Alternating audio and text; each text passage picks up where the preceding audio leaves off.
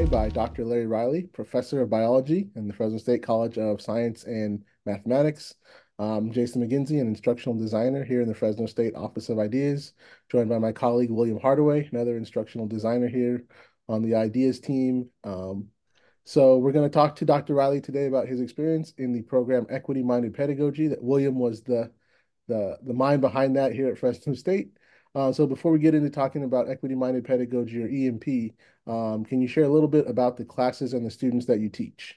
As Jason mentioned, I'm a professor in biology and I teach primarily seniors. I teach a comparative animal physiology course, and these are typically last semester seniors, and it also includes a laboratory section as well. As we get into talking about equity-minded pedagogy, William, for anyone who's listening or watching who may be unfamiliar, can you give them the elevator pitch what that program is? It's supposed to help faculty approach the classroom in a different way. So, in terms of inclusion and equity in the classroom, a lot of times if we just go from our POV as an individual, we're oftentimes leaving groups out, even though we might think we're approaching it objectively as a professor or something like that. And so, the community of practice is geared to give people multiple perspectives and tools to be able to foster more inclusion and equity in the classroom. So, Dr. Riley, what was it that made you sign up for this program, and then what was the learning experience like? I was in the last cohort, so last semester, and I had wanted to do it the year prior, I believe, or the year even before that, when it was just held just for Fresno State. So this one was, I think, 6 or 7 other CSU campuses. And what I guess the reason why I signed up is some of my own personal growth I was doing, and also I'm the pre-medical advisor, and just noticing when I was advising them how disconnected I was to, their experiences, their culture, things they experience are very different than what I've experienced. And then I started thinking, well, I can do better in the classroom, but I don't know how. So I actually have talked with a couple of our colleagues who are like our science educators and using evidence-based teaching. They gave me some pointers and some ideas, but it was like I know I can do better. I just don't know how. And so yeah, I signed up for this course. Was pretty much that particular reason because I started to recognize and pay attention to some of the examples I was using in class. They're examples I'm familiar with. That doesn't mean everyone in the class is familiar with the examples I'm giving. So it's like, okay, how can I bridge that gap? How can I maybe get more kind of student buy-in, student engagement? Um, and I just and personally, it's just I want to be able to understand um, outside, outside of the classroom. Also, want to be able to how do I relate? How can I be more empathetic to other cultures, other people's, their what they've experienced that are much different than mine. So it's kind of a beyond even the classroom experience as well.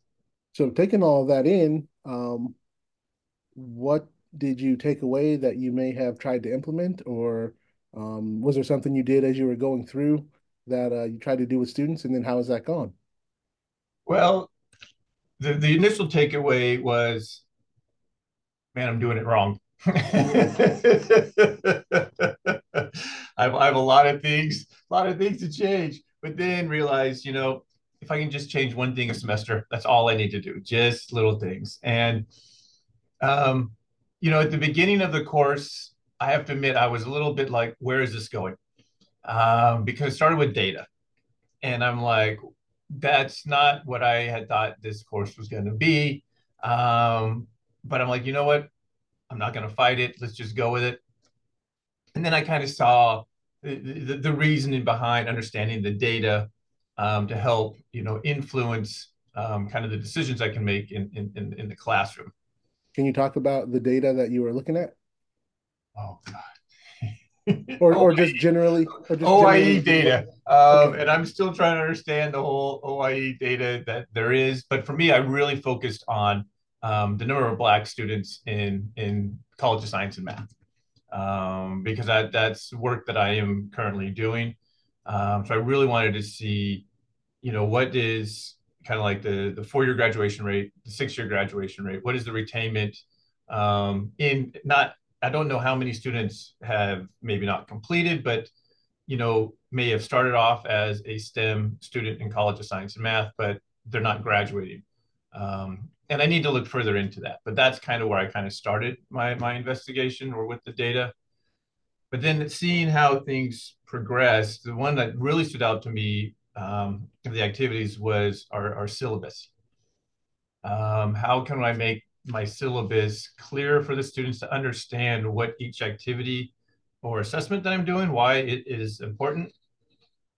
And so some of the changes, and I actually met with William earlier today, and one change that I had anticipated to do, because I changed my syllabus, but I forgot to use that particular syllabus at the beginning of this semester. It had the importance of student and office hours. So I explained what's the value of those, and I may post it on Canvas just so they have that information. And then one thing I did do at the beginning of the class was, okay, I come in and I'm like, okay, this is how I'm going to assess you. You're going to have this many tests, this often, this much homework, this much this much that. And I'm like, they're seniors. Let's have a little fun with this. So I'm like, so the first day of class was like, okay, how do you want to be assessed? And so they got in groups, and I said, I have final say. There's a couple of things I want to include, but I'd like to see how would you like to be assessed, and what percentage of your grade will each of those different assessments account for? And surprisingly, or maybe not so surprisingly, but it was for me initially, was it really wasn't that far off from what I normally do. They wanted to have like a midterm, I call them mini midterms every other week. They like having that versus only one student said, I just want a midterm and a final. But everyone else was every other week. They did not want homework. And I'm okay with that because I'm not a big fan of homework either. Um, they wanted participation. And I'm like, okay, how do I grade participation? And because I wanted to put it on them instead of just, oh yeah, we show up, you give us points. But they were like, let's do like Kahoot or the Socratic questions. And I said, okay, so that will be, half of the participation points. And the other half, I just came up with some weird idea of, I call it Monday morning madness. And it's really not that mad, but it's just Monday. Is I give the group, I give the entire class a question based upon material we learned this past week. One person takes the lead, and then on Monday morning they just come and they explain that process, because it's a physiology course, so it's usually all about some sort of process mechanism. And so they explain it to the group, and then the group, they already knew the questions, they can fill in the blanks, they can correct it. And then afterwards, I open it up for questions. This week, no one had any questions, but the week before, they did. So we go through it at the beginning of class, and I think that's been helpful. The other thing that I've done is on the syllabus, and this is something we've talked in our department, is what skills are we teaching our students? And so I have in there, if they apply for a job, here are some key words they can put on their application that the skills that they're learning in this class.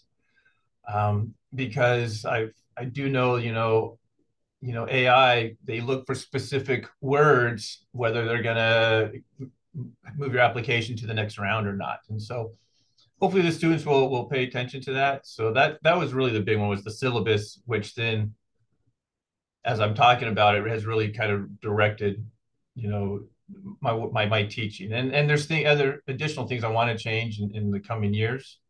But that's what I've done so far this semester. Larry, before you went through the experience and you thought about like making change, did you think about it? And you might have alluded to this a little bit earlier too. Did you think about it like as this massive, impossible thing, or did you think about, well, maybe if I just change this one little thing and. So I think probably 4 4 years ago, yes, I thought I had to change my entire course because that's when I met with our science, our biology science educators, and I felt overwhelmed. I'm like, I'm never going to do it. It's just too much. And then they're like, just change one thing. I'm like, oh, makes sense. And so then what I did is I implemented a couple of video projects.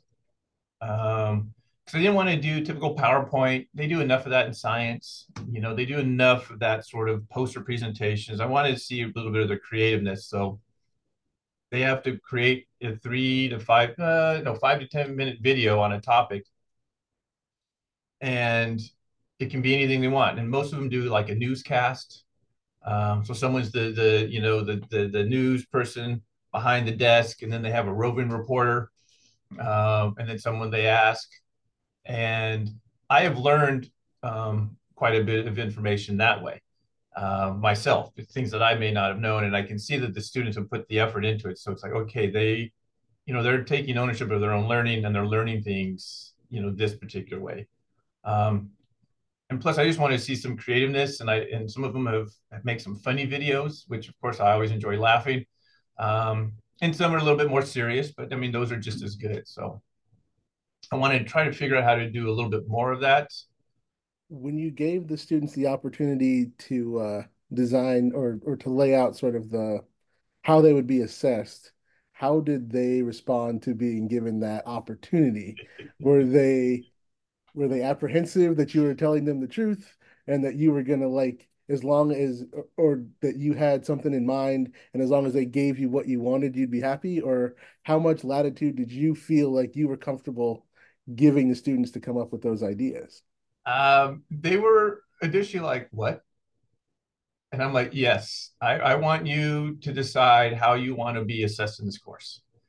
And at that point, I think I felt, I'll give them about 60 to 70% latitude.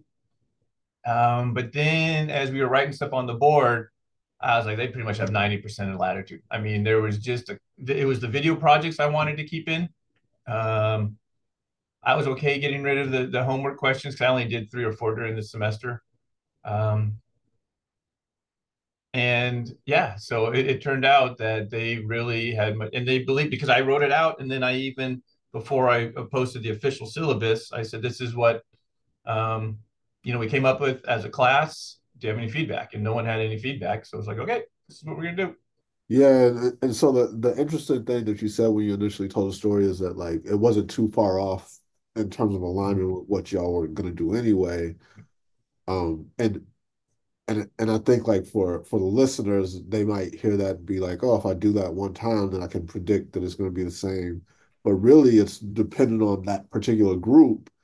And what's interesting is the power in doing that is not like that they come up with some perfect formula of assignments and everything like that, but they have buy-in to like, oh, we've engaged in creating this, laying this out, and we considered all of our challenges and how we might mitigate some of those through this, and they have more confidence in pursuing those assessments.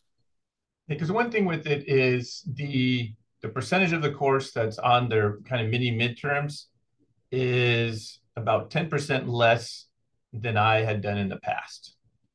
Some of the other things carry a little bit more weight.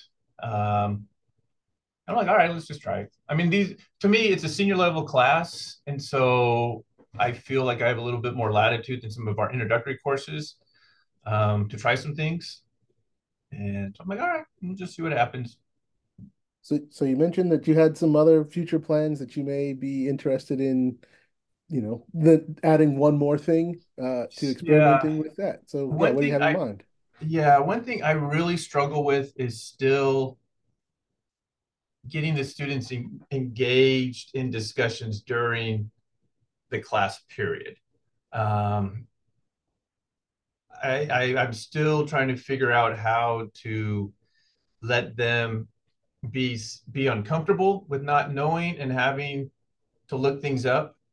But I also find what's interesting is when I ask a question, I have to say, well, ask Google. I mean, it's amazing how they don't go right to the internet. And I mean, that's what I do. I mean, even a lot of the questions I ask, I don't know the answer to.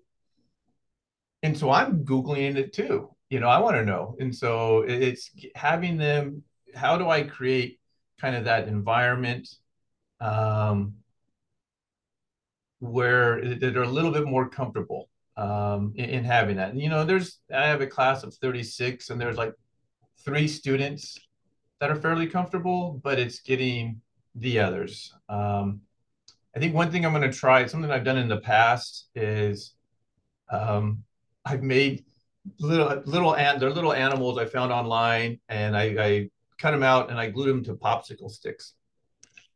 And each group will be an animal. And so I have 6 tables in the room. Is instead of like one of the Monday morning things, instead of having them um, discuss it within their tables, is I'll ask a question and it'll be like a competition in a sense. And so instead of hitting a buzzer, they got to raise their animal up. And in the past, I made them actually have to make the sound of the animal, which is a lot of fun when it's a crocodile or a giraffe, because they're like, well, what sound does it make? And I don't know, make it up. And that seems to get them. And I bring in a treasure box, and whatever table gets it right, and have what I'll do is have each person, in that group will have to be a leader that day. So everyone has the opportunity, to raise it. And, if they get it wrong, they can throw the rest of their table under the bus and say, well, they told me it was the answer. So um, just trying to find ways to help alleviate that anxiety of being wrong and talking in class and being wrong. And there's been a lot of research, especially recently, about bringing play into the classroom and lowering some of that anxiety. So that's great. Um, my last question, and William, you may have one more at the end here, but if there's another faculty member out there who is where you were when you said, I can do better in the classroom, but I don't know how, what advice would you have for that faculty member? Um, it's I think what we expect our students to do is we'll take a chance, try something new. I mean, we as a parent, right, we kind of want our students to do things, get out of your comfort zone. And I think as faculty, we get a little bit too comfortable.